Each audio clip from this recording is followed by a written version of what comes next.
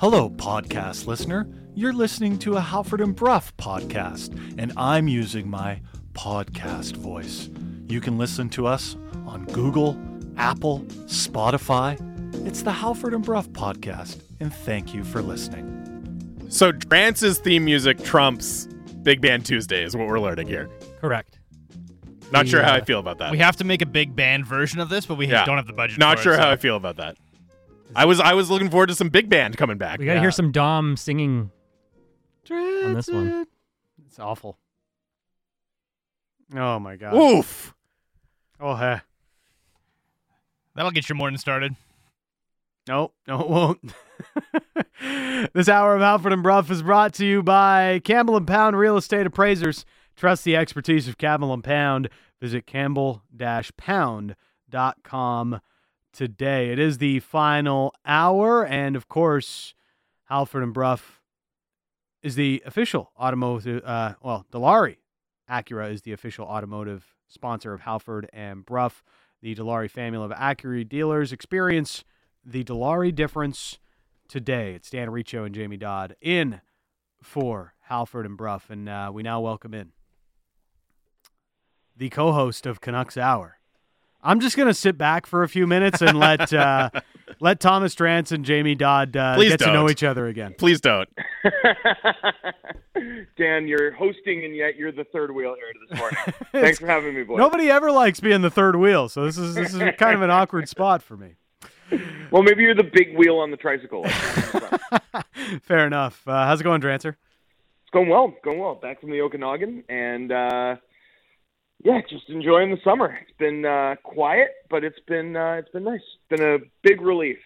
Yeah. The only team making noise has been the Calgary Flames. Still no JT Miller trade yet, though. So. Yeah, thank goodness I don't cover them.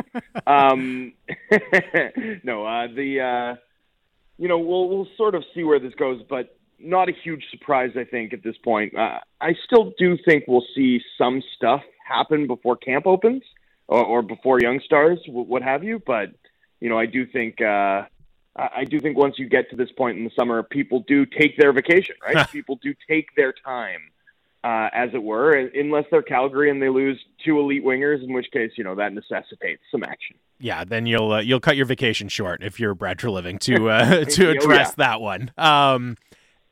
World Juniors starts today. Odd, but it'll be interesting to watch. And you had a great piece up at the Athletic Drancer about one of the projected stars for the Canadian team, Connor Bedard, presumptive first overall pick, of course, from North Vancouver as well. And I know, just talking to you on Canucks Hour throughout the season, the thought has come up, like, this guy is from Vancouver. Big Canucks fan. Is there any way the Canucks can position themselves to land that? And did your crush on Connor Bedard, or however I want to put it, did it just grow in the reporting of this article? He's an impressive kid. Not much else to it.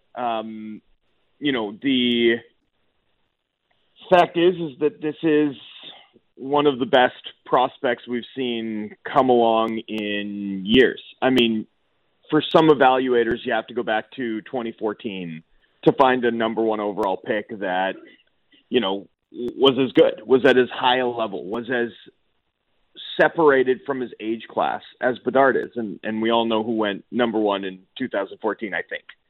So that's the sort of expectations on Bedard. And his story's pretty unique in some ways in that, he's a kid from North Vancouver. His dad's a second-generation logger, right? Like, they host international students at their house.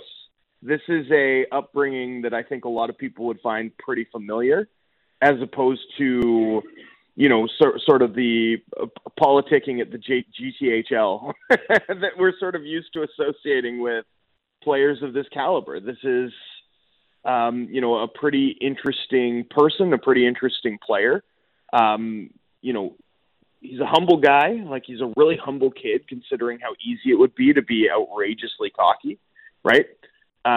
Considering his skill set, considering what he's accomplished, considering how often he's played up, and not just played up, but dominated, right? I mean, he played U18, what Hockey Canada renamed a few years ago as U18 at the age of 14 and led the league in scoring. And, you know, there's guys like Max Savoie who were playing in that league at the time. Granted, he's only a year older, so he would have been 15, but nonetheless wildly impressive. And then you look at what he did in the WHL last season, you know, basically 2 points per game for the latter 38 games of the year.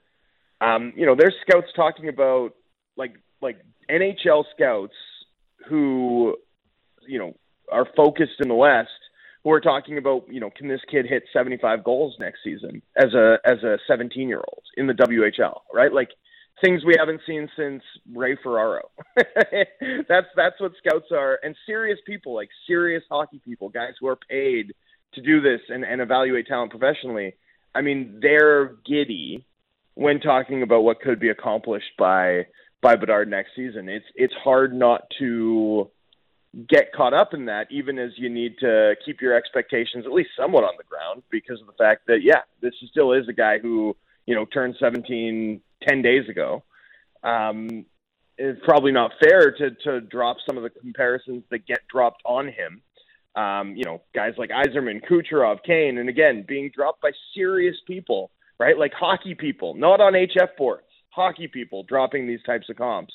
That's probably not fair to a local team, but man, he's a pretty impressive player with an enormously impressive shot and a wide range of skills beyond that bread and butter sort of weapon that he's going to be bringing into his first year of draft eligibility. So when you mention the shot and reading through how you describe it in the article at The Athletic, I kind of think to put another comp there is Austin Matthews and how he gets his shot off in so many different ways with the Maple Leafs, and he's kind of considered, you know, the top goal scorer in the league now and has been for a while, especially at 5-on-5. Is that kind of how Connor Bedard's shot is so special? He's got a lot of different release points, able to get it off in different spots. Is that what makes it kind of special for you? Well, yeah, the launch angle on his release is one of the weirdest things I've ever seen, right? Like there's a rhythm to it, right? There's this rhythm to it that almost reminds you of, you know, if like I've been watching the Apple Plus show Physical with Rose Byrne recently, you know, and the idea that she's like an aerobics instructor. You pop in the aerobics tape and try to do it at home, right? But like you're never going to be Paula Abdul at home, right? Like there's no way you're going to be able to match the rhythm, right? He's got this rhythm to it that makes it special, that allows him to get almost full torque or velocity on his shot within something like a 5-foot range, right? Like so long as the puck is in front of him, it seems like in watching his tape, he's going to get full torque on it. That's wild. Like, I don't know how you anticipate that as a goaltender. I don't know how you figure out exactly where the shot is going. And what's sort of interesting about talking to him at length and talking to some of his coaches is to really understand, you know, I don't know that we talk about Austin Matthews, for example, as a guy who's like an evolutionary player, right? I mean, we think about guys like Ovechkin, right? And Ovechkin plays in that spot and on the power play, and that sort of changed how guys score goals, how offense is manufactured, how teams attack 5-on-4. I don't know that we've thought of Matthews that way. We just think of him as this uber-talented goal scorer, but he has this drag shot that for a kid like Bedard, who's, you know, a huge hockey fan, watches elite players do outrageous things on the ice just as a fan, and then is actually skilled enough to try it, practice it, and then implement it and make it work for him in a game, right? Like Matthews' shot changed just about everything about how Bedard worked on his own, and yet Bedard's, you know, I mean, you'll watch this U20 tournament. Like Bedard's drag shot it's NHL ready now. It's probably been NHL ready for a couple of years. And this is a guy who, the day he steps onto the ice, is going to have one of those shots. And I mean, you can just say it. Like there's like 10 guys in the league whose shots you immediately understand what they are, right? Like Ovechkin's one, Kucherov's one, Matthews is one. Pettersson would be a local example, right? Like there's guys whose shots that mean something to you immediately. Bedard's very likely to have a shot that is in that class, just from a pure mechanics, velocity, versatility standpoint. Like the day he steps in the league, it's an impressive weapon. Like it's a really, good luck to WHL goaltenders. Good luck to U20 goaltenders over the next 2 weeks. But this guy can rip it. That wrist shot is special. As you mentioned, Drance, he's going to be one of the star attractions at this bizarre August U20 tournament, the World Juniors, that gets going today. From a Canucks perspective, 3 prospects at the tournament. I know everyone's excited to watch the recent first round pick, Jonathan Lekkerimäki. The other 2 guys, Jacob Truscott and Joni Jurmo. Now, Reach and I were talking earlier in the show and saying, because it's the World Juniors, there's always a certain amount of hype that gets attached to teams' prospects when they make it, but we should maybe pump the brakes a little bit on, oh wow, Jacob Truscott and Joni Jurmo, they're on their country's World Junior teams. This means a lot for them as prospects.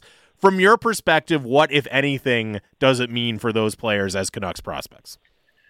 Yeah, it doesn't mean a ton, in part because these guys aren't U20, right? I mean, it is an August tournament. It's a unique tournament.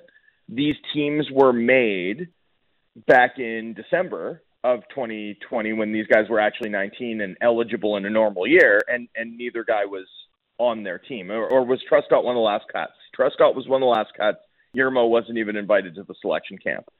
So from a rigorous analysis of comparable players perspective, right? I'm not going to look at these 2 players making the U20 team as 20-year-olds in a unique canceled tournament, right? Like a rescheduled tournament with sort of different rules than other U20 tournaments have had in terms of eligibility, and say that puts them in, a different company than they were prior to making the team, right? That makes sense.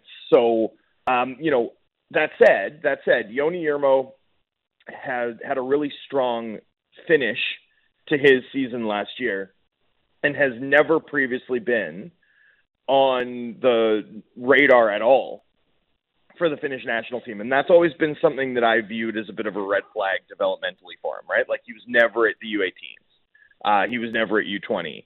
He was never even invited to the selection camps. Like he was so far off their radar.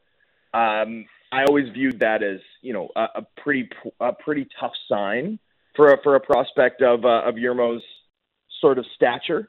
You expect a guy who goes in the 3rd round and who has those physical tools to be a mainstay for their national team, particularly when it's not one of the big 5 or one of the big 4 national teams, right? Like if you're going to be an NHL player, you should be on Finland's U18 and U20 teams every year, right? Like you want guys who are shoo-ins typically for like Canada, US, Sweden, Russia, those are harder teams to make.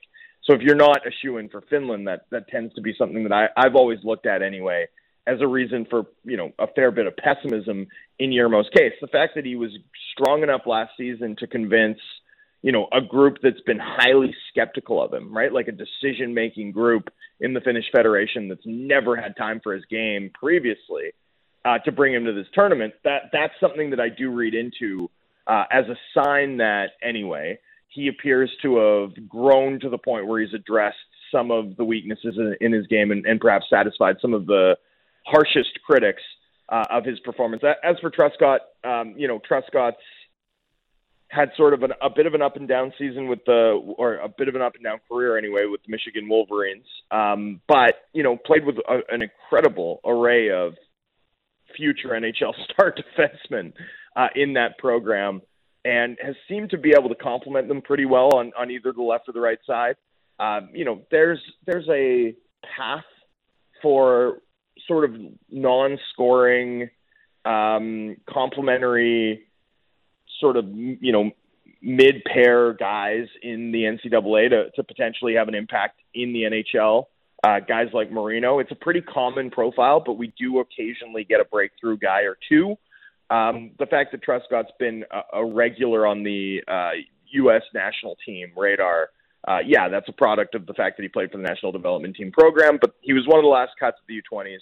He's made the team now.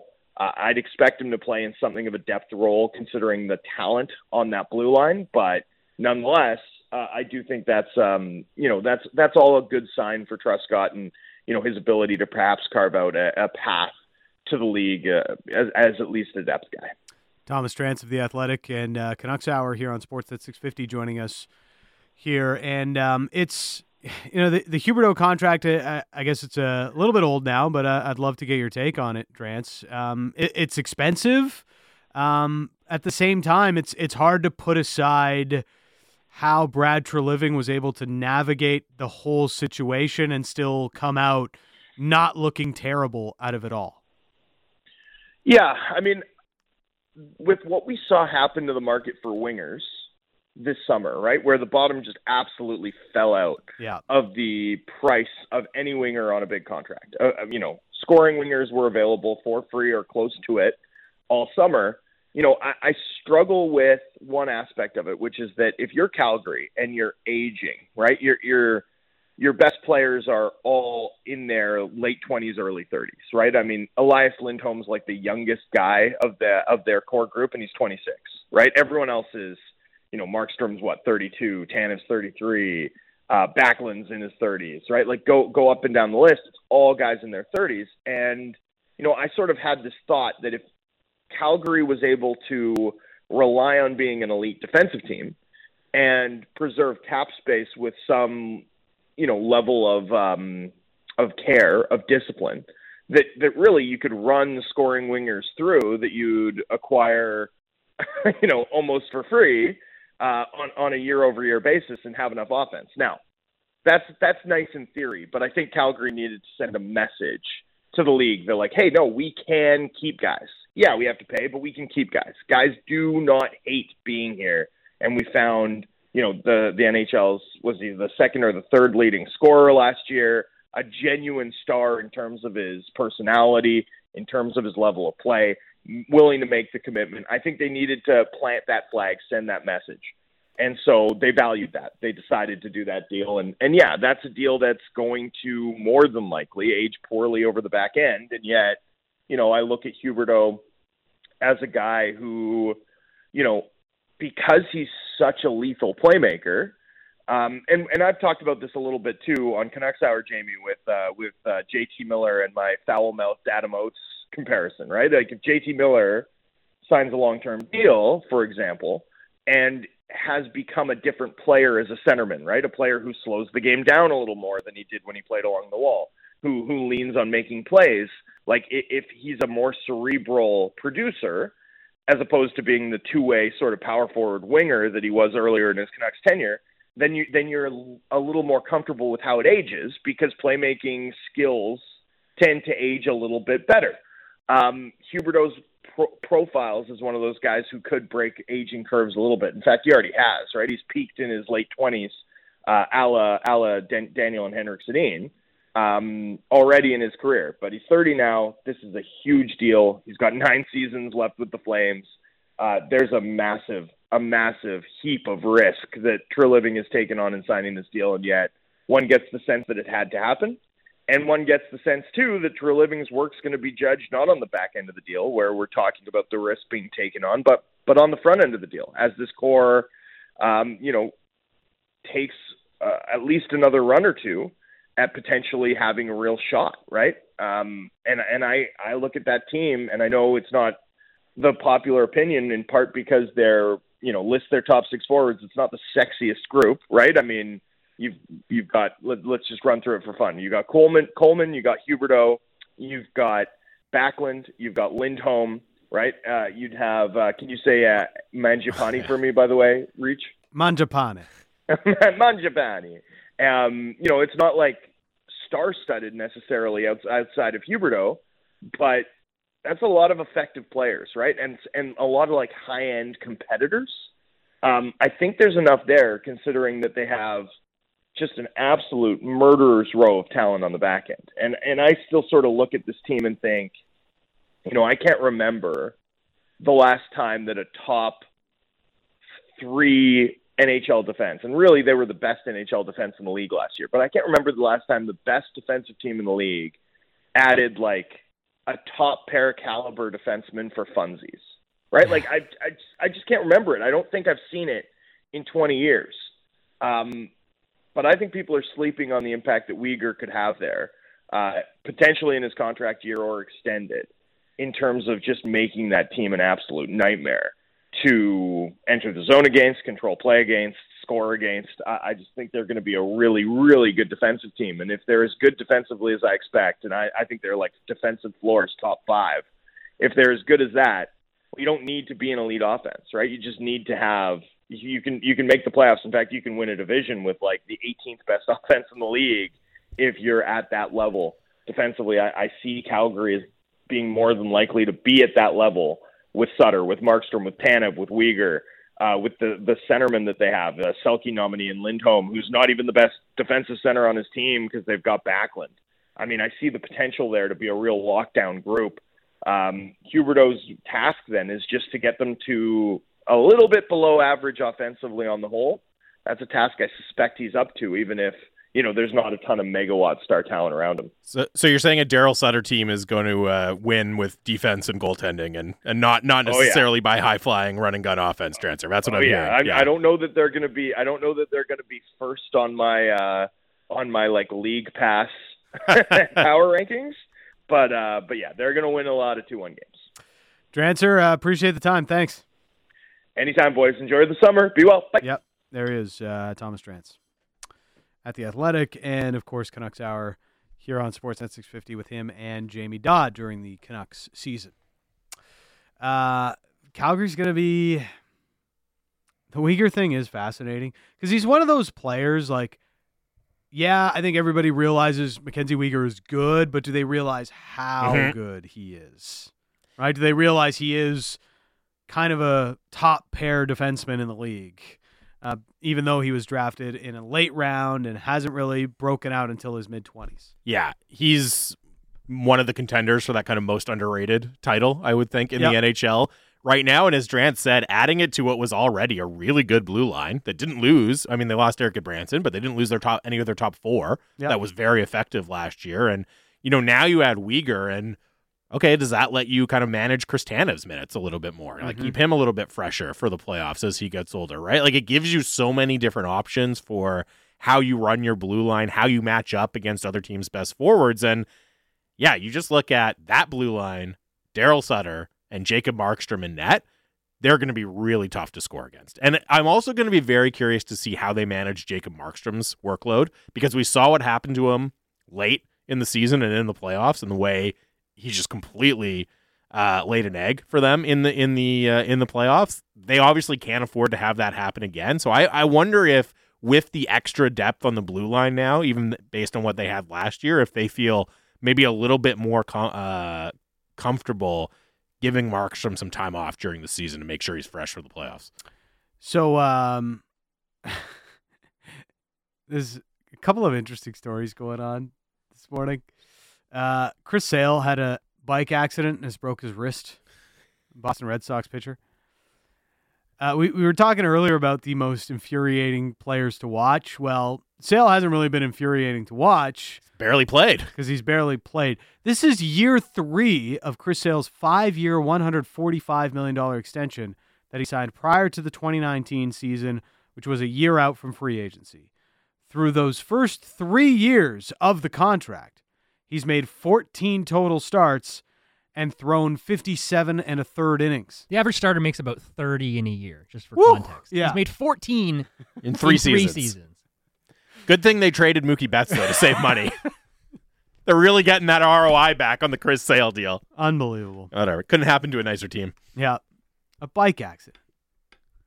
We've seen worse injuries in baseball, I'll say that much, though. Oh, yeah. Sammy Sosa sneezing. Yes. The great sneeze. Threw his back out. I've had some pretty vicious sneezes. Yeah, who among us haven't thrown their backs out? That was the actual release, was a series of violent sneezes. I don't think I've ever had that before. All right, coming up, Cam Robinson tees us up for the World Junior Championship beginning today. That's next on Sportsnet 650. And what we learned.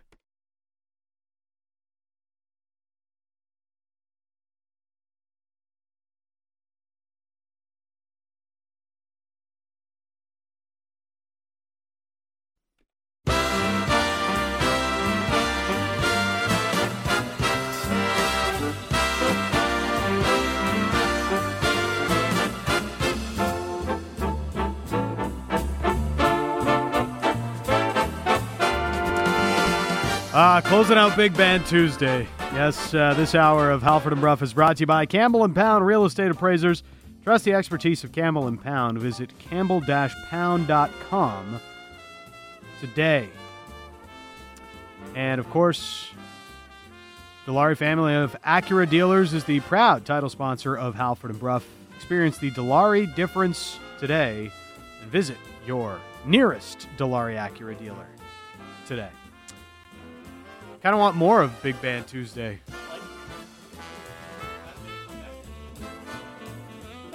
Jamie's mic has gone AWOL. How's that? There we we go. I was saying I like Big Band Tuesday. It's nice. Let's bring in our next guest, Cam Robinson, Elite Prospects. Do you like Big Band Tuesday? Sure. Who doesn't like a little brass in their morning, eh? Little. It's good. So the World Juniors today. World? Yeah. Yeah, August 9th. It's kind of crazy that this is starting up in the middle of summer, Cam. But what are you kind of looking forward to coming out of this tournament?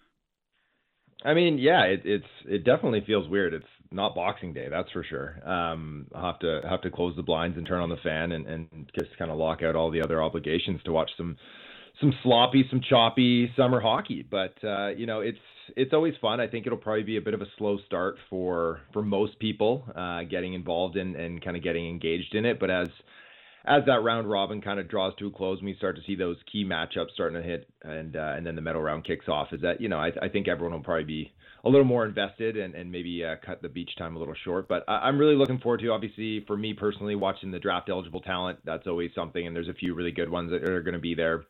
Obviously, Connor Bedard, checking in on the Canuck prospects. It's been a while since they've had multiple players there, even though, it's probably only going to be Lakira Mackey that's going to stand out and have a prominent role. To watch some of these guys that are knocking on the door for NHL jobs. I know we lost a lot of them, Owen Power and William Eklund and Alexander Holtz and all these big name players. But, there's still going to be some players like Mason McTavish and Kent Johnson playing for the Canadians that are basically NHL talent already. And they're going to strut their stuff and flex their muscles. So there's a lot of good storylines to watch for sure. You mentioned Connor Bedard there, Cam. Is he going to be the star of the show at this year's tournament? It feels like, obviously we've been hearing about him for a while now, and if you're plugged into prospects, you know about how good he is, but it feels like this could be the moment where he really breaks through to kind of the more casual audience and people start to sit up and say, holy cow, this guy's something special. I mean, yeah, he was on that path already as a 16-year-old when we last watched the World Juniors there back in December of last year. He was just electric in those two games. I think in those two games, he outpointed what Crosby did as a 16-year-old and what McDavid did as a 16-year-old. And so he was just kind of scratching the surface there. So I am expecting big things from him. Obviously, he's going to be put in a position to succeed. He's playing on the top line. He's playing on the top power play unit with Mason McTavish and Kent Johnson and Logan Stankoven and these high impact offensive players. So there's definitely an opportunity for him to really shine, and I expect he will. So I just released my World Junior preview for Elite Prospects. I've got him winning tournament MVP and top forward, and we don't see that from a kid who just recently turned 17 ever, really, but he's just that good, and I think he's really going to shine, especially playing on the wing too, not having to handle kind of those defensive responsibilities, and it's just going to allow him more freedom to create plays and unleash that incredible shot of his. So I do have very, very high expectations for him, and I think he's probably going to meet him. Cam Robinson, our guest. Now, everybody is excited to see Jonathan Lekkerimäki. He scored yesterday for Team Sweden against Canada in a tune-up game. Should we expect him to have a big role for Sweden, who looks like they have a pretty good roster at this tournament? Yeah, he's been skating on the second line with Theodor Niederbach, who's a Detroit second rounder, and Oscar Olausson, who's a Colorado first rounder. That's a really skillful second line. Niederbach's going to be really relied on for them to create, and that's perfect for Lekkerimäki because he's a finisher. And so in that tune-up game there, Niederbach made a really nice creative play to get open and then dish it to Lekkerimäki in the middle, who finishes. He's going to be playing on that top power play unit as well. So he'll be the trigger man. I think they will be leaning on him. He's kind of like the Holtz replacement, that guy who's going to be able to finish from distance and on the power play and kind of help finish things off at even strength. So I think for Sweden to go deep, they're going to need that secondary scoring on to really step up, and he's going to be a big part of that. So I think Canucks fans should be excited for what they see, but to remember that he is, a recently drafted player, so that his time to shine is probably more in that December tournament. But I do think that he's got an opportunity here to put up some good numbers and to show off that shot of his. Lekkerimäki, the standout from a Canucks perspective for sure. As you said, getting the offensive opportunities he will with Team Sweden. You mentioned with Jacob Truscott and Joni Jurmo, not necessarily expected to play huge roles, but would it be the kind of tournament where if they are able to just play themselves into bigger roles throughout the course of the tournament, that would be kind of considered a success for those players? Yeah, I think so, for sure. I mean, for Jurmo, it's really interesting because, he's basically been ostracized from the junior national teams for years now. Like I think he played at like a U16 event 100 years ago and then didn't even get invited to camps, which was pretty surprising because, he's so big, so mobile, and it's not like Finland has a ton of elite defensemen that they're plugging into their lineup here, but for some reason or another, he was kind of blacklisted. So this year, even to get invited to camp, I was like, oh, well, that's kind of a nice feather in his cap. Maybe he's, breaking down that wall. And then to make the team, it looked like coming in, he was going to be probably their number 7. But, he saw some second pair duties in the build up to the event in those tune-up games. Like I said, he's big, he's really, really mobile. But, the decision-making is really touch and go. So I think you're right. If he can play his way into a second pairing role, or if he can start there and hold on to that role throughout the tournament, even if he doesn't put up a lot of points, and even if he does make some mistakes along the way, I think that that's definitely a plus. Even just making this team is a really big plus for him, I think. And it's a nice sign for Canucks fans that, he maybe has some NHL upside. For Truscott, interesting too is that, Luke Hughes is there too, and they have some history together at Michigan.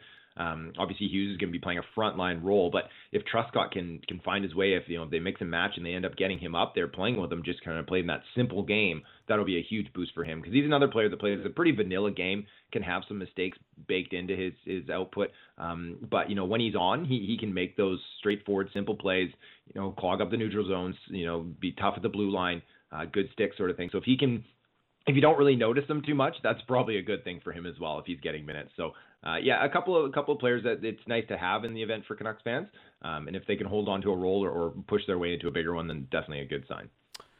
So some players to watch. I mean, we've got some of the high picks of this past draft. Obviously, Simon Nemec and Jiricek, they're both playing in this tournament. But who are some other names that you're looking at in this upcoming World Junior Championship?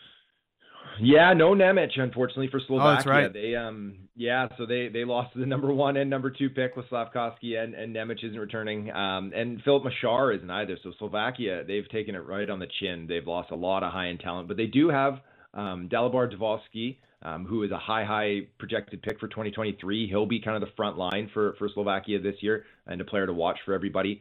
Excuse me. For the Americans, they have Charlie Stramel, who's a 2023 eligible kid too, this big power forward who made the team over Frankie Nazar, which is a surprise to many people. He's going to be someone to watch, same with Logan Cooley, a player to watch for the Americans.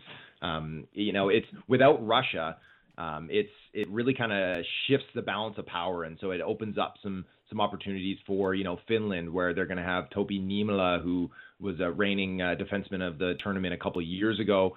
For them to go deep, he's going to have to be really, really good for them. But when it comes down to it, this is the Canadians' just kind of impressive offense versus the Americans' really, really impressive defense. And then the Swedes are going to try to find their way in the middle. So, Edvinsson he's got the goods to be, the best defender at this group. I mentioned Luke Hughes as well. Brock Faber, though, is someone I think that everyone should have their eye on. He just got traded from the Kings to the Minnesota Wild, part of that Kevin Fiala deal. He's captaining the American squad. This kid is excellent, very, very, very talented player. Probably won't put up the type of points that Hughes will, but he's my pick to be the top defender at this event, even if the Americans come up short. He's just that good. So, yeah, lots of names to watch for sure. Cam, we really appreciate the time. Enjoy the tournament. Yeah, thanks a lot, fellas. We'll talk soon. There is Cam Robinson covering the World Juniors. Elite Prospects is where you find his great work. Dan Riccio and Jamie Dodd. It is that time of the morning. It's time for What We Learned here on Halford and Brough in the Morning. Dan Riccio, Jamie Dodd. We've got Laddie and A-Dog as our producers. And, of course, you, the people. Get your submissions in 650 on the Dunbar Lumber text line. We'll read some of the best ones before the show is out. Want me to kick it off? Sure, let's go, Please laddie. do. I don't have one. I got what we learned. The San Diego Padres may not have actually won the trade deadline. They haven't scored a run in 23 innings. The fourth inning from 3 games ago. Did they win the trade deadline? It's not great. Doesn't look like it. You know, one of my favorite Twitter accounts is like, it's like things that happen, things that precede unfortunate events or something like that. Yeah. And there was a clip of Juan Soto being like, I feel sorry for all the other pitchers that are going to have to face us. Like, well, I don't know about that. It's going pretty well so far. It's working out. First? Yeah. I don't know about that one. What we learned is it's good moo cow right there. What we learned, Yusei Kikuchi is the most frustrating athlete to watch. I know I've been on this train all morning long, but I legitimately can't get over how angry I was watching Yusei Kikuchi last night. It's just Like Swiss Chalet closing angry, like at that level? Is that what we're talking about? yes. Okay. So Alek Manoah is pitching for the Jays today against the Baltimore Orioles. What a whiplash. Like, you can't be on two more opposite sides of the spectrum. You know, like it's one of the great things about baseball. My favorite thing to watch in baseball is just to watch an absolute great pitcher just carve people up. Like you were mentioning Jacob deGrom. He was throwing like 96-mile-an-hour sliders the other night. It's just like, what? Absurd. What is happening? With movement. Yeah. And then you watch Yusei Kikuchi. It's just like, well, these reminds guys couldn't me be of, too far away from each other. Remember it when the Jays had Roy Halladay, of course, was always a pleasure to watch, and then they added AJ Burnett, which is like polar opposite of Roy Halladay in every way. So you'd sit down and enjoy the Roy Halladay experience, just calm, cruising, keeps it quick, no walks. And then you got Jesse Litch the next day. Like 8 innings, 3 hits, 1 run, great, boom. And then the next day is Burnett, and it's like, oh my gosh, it's the 4th inning. He's throwing 85 pitches. He has like 6 strikeouts, but 5 walks. You're like, what's going on here? Just total whiplash every time. Yeah. AJ Burnett. That was huge when they signed the. It was a big AJ deal. Burnett. The DeGrom 96-mile-an-hour slider, though, I keep going back to that. Like, that's just absurd to me. That's completely ridiculous. I played ball growing up, but if you told me, like, in a straight line that a ball was coming at 96, I still wouldn't be able to hit it. No, of course he's not. throwing It's ridiculous. sliders. It's moving. 96. It's insane. A slider at 96 has got to be one of the most ridiculous things that's happened in baseball. Just, 102-mile-an-hour fastball, 96-mile-an-hour slider. What's the big deal? And everyone wonders why batting averages are down. Yeah. It's like, well, you try hitting it. Can't they learn to hit the other way? Come on. Yeah. Why don't they just try to make contact? Just get a bat on it. All right. Let's get to listener submissions. The humanoids. The humanoids? I'm not supposed to call them listeners. Humanoids. Humanoids. That's true. They get very offended if you call them listeners. Sorry. They're not actually listening. Sorry, not sorry. What we learned. I learned JT Miller hasn't been dealt yet. That's from Marcus. Correct. Are we sure, though? We should That's cross-check this. A perennial evergreen what we learned submission. Just works. It's worked every day for the last 6 months. Send it in 2 months from now. It'll still work. Yep. Okay, now I'm not enough of an F1 guy We need Dom. to understand this, but what we learned, Jim Benning is running the Alpine F1 team. Ryan and Yaletown. It sounds like a funny joke, Isn't it but Alpine? I don't. It is Alpine, I believe. Okay, sorry. Yeah. Alpine. Not Italian, so you got to pass. It's French. I'm not. I watch a little bit, but I'm not plugged in enough to like the understand why Jim Benning is, why now running. It sounds like Alpine a F1 team. It sounds like a funny joke. I assume they've been mismanaged in some way this year. If they, I don't know if they've been signing lots of if they've signed vets somebody to like a 6-year contract or something unadvisedly. So maybe have they managed their salary cap poorly? Traded too many prospects away. Chef Swagger from Hell's Kitchen says, "I'm not a listener. I'm watching you on Twitter. I'm a viewer." Creepy. Oh, yeah. Love that Twitter stream. He's like, at 6 a.m. in the morning when we're all looking our best. It is far too early to be on camera. On a camera. Come on, we're in radio for a reason. You don't want to have to worry about what we look like when we're doing it. It's probably the most hated development by Halford and Bruff, I think, is the advent of all the cameras in the studio. It's not great. It's not ideal. Yeah, why do you think we got into radio? Exactly. Come on. Face for radio, baby. Marcus and Gibson's updating us. Daniel Ricciardo is the OEL of racing, and Alpine wants him. Sure. I find that to be harsh. I kind of like Daniel Ricciardo. And my Well, OEL's good. He's a good player. Daniel Ricciardo is always like he seems to be the centerpiece of every F1 thing on Netflix. He's got that. He's got the attitude. And he's like happy-go-lucky. Yeah, fellow is how I would describe Daniel Ricciardo. It's a good Aussie. All right, what we learned. I got one.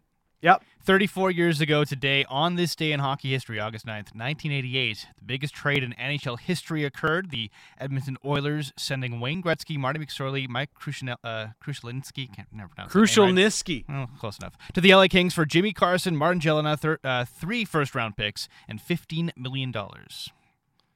Biggest trade in hockey history. 34 years ago today. I don't think they got enough. I think should have asked for more. Mind you, who won more cups? They won the Too cup. soon to say. They Too won the soon cup. to say. Yeah, who won more cups after the Gretzky trade? Edmonton Oilers. I think we violated Canadian sports radio law by not mentioning this doing today? a retrospective, having a guest, an 80s Oiler on. Where was Stephen Brunt today, guys? What was your reaction vacation. when you heard what kind of impact did that have on Canadian hockey? Yeah. I think we're legally mandated to do that every year on the anniversary. Yeah. When JT Miller inevitably gets traded, will it replace the Wayne Gretzky trade as the greatest trade in hockey history? Not quite. The most talked about trade? Marcus and Gibson says, so you're telling me big trades can happen in mid-August. Let's go. Promised Mess I wouldn't do this. There it is. We have to play that today. Come on. You gotta play it. You gotta play Any it. promise for messes? I am take it to the bank. I am shocked we went this long without talking about the Wayne Gretzky trade.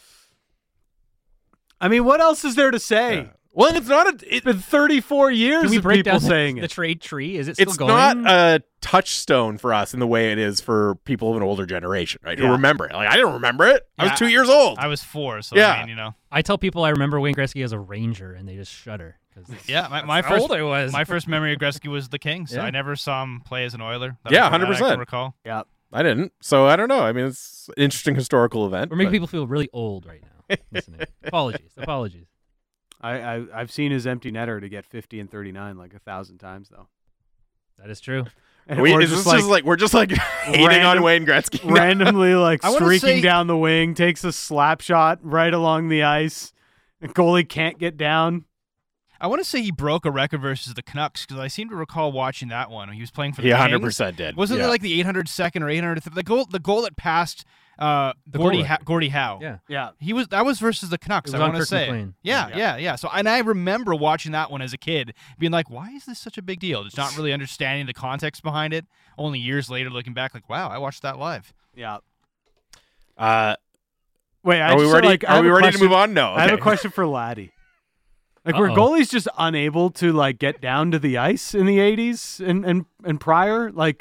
I don't know how many goals you would see where it's just right along the ice, just slide it along, and the goalie can't get down to save it. Dropping to your knees was seen as you're taking yourself out of the play. Once you're down, that's it. So they did everything they could to stay on their feet, which included kicking wildly at pucks from the blue line. And that Aggressively was- blowing at the puck, taking the mask off. I swear, Paul Coffey scored 300 goals like this. There's a clip I use on Twitter. It's a Marcel Dion goal where he just sort of floats it from the blue line, and it's Mike Liat in goal, and he just takes a whiff at it, and it's so bad. Yeah. And it's just how they were taught back then. It's not the Until fact that Patrick he's, Waugh, right? Yeah, well, until Esposito at least Oh, started that's to true. drop Yeah, down a Esposito, bit, but yeah. Waugh perfected it. But yeah, until then, that's how they taught goalies to do it. You were kicking it to the side, you're kicking it out of danger. A lot of times you missed the kick, and it went into the net. Snoop the dog texts in, what we learned, Italian sprinter Alberto Nonino lost a race due to an equipment failure, exposing his Italian sausage mid-race. I did not see that one. Alberto Nonino. There we go. There There we it go. is. He did have the request for Reach to get the name pronunciation. homie, I can see your doodle. I have not seen it, but I have heard about this.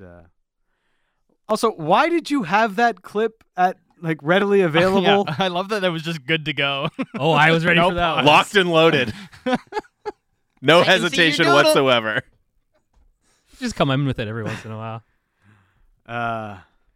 He normally just plays it out of context. Today it actually works. We have just a behemoth library of Simpsons Clearly. references here. Daniel and Comox, what we learned. According to fellow Australian golfer Cam Percy, Cam Smith and Mark Leishman deals to Live Golf are done. They're leaving the PGA. Cam Smith leaving for Live is a bit of a dagger. Mm-hmm. It's a tough one. I used to like Cam Smith. You know, he just looked like a lovable little weasel with his shaggy hair. The mullet. Lovable weasel? Is that oxymoron? A lovable little weasel. Yeah. Dan Riccio on Cam Smith. I don't know. So the guy just wins the Open. He's like, all right, I'm good. I got my major win now. I could just go to Live Golf. Dempster Dan, what we learned, who would have thought back in April, but the Seattle Mariners are going to make the playoffs before JT Miller gets traded. I mean, let's hold off on the Seattle Mariners victory celebration just yet. You know, they're 1 game up on Baltimore, 1.5 on Cleveland. Can we Still a live issue here. It's not like we've seen the Mariners blow a playoff chance in September before. No, that's never happened. Never happened. Never, ever happened. By things are going, the Yankees might collapse and drop out of a playoff spot. They beat the Mariners yesterday, but they've been struggling. What we learned, Jamie holds his microphone a lot. Also, Dan needs to know that when you work the morning show, a prerequisite is to wear a hat. Oh. There Yeah, I you go. mean, I do have a hat. I just haven't been wearing it today. So if everybody is just commenting on my hairline today, yeah. I'm actually getting a haircut later today, so I might not. Well, maybe I'll have to wear the hat tomorrow. So I I'm don't in know. desperate need of a haircut. But because I'm leaving for vacation on Saturday, I'm waiting till the last possible moment Right. to get said haircut. Well, you got to put your hat on then, man. If you're that desperate for a haircut, that's why I'm doing it. I mean, at some point, you know, like I've just come to live with the hairline. You know, it's not going to be great. It just is what it is at this point. It's not going to get better. Nope. Probably not. No. What we learned, mine or Matt in Abbotsford, I learned that there's thousands of WJC tickets still available. People will get excited for the semifinal and the final. Yep. It's But usually how it goes. tough tournament to sell. We talked about it earlier in the show Yep. for a lot of reasons. Tough tournament to sell right now. A lot of reasons. What we learned, I learned Aaron Rodgers was born in the wrong decade, and the next piece of clothing he'll don is a tie-dye headband.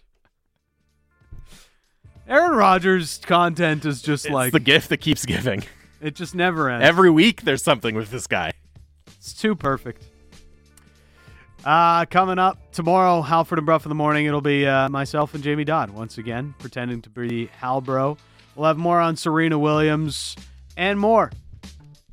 And everything else going on in sports. Tune in then. Yeah? You've been listening on Sportsnet 650.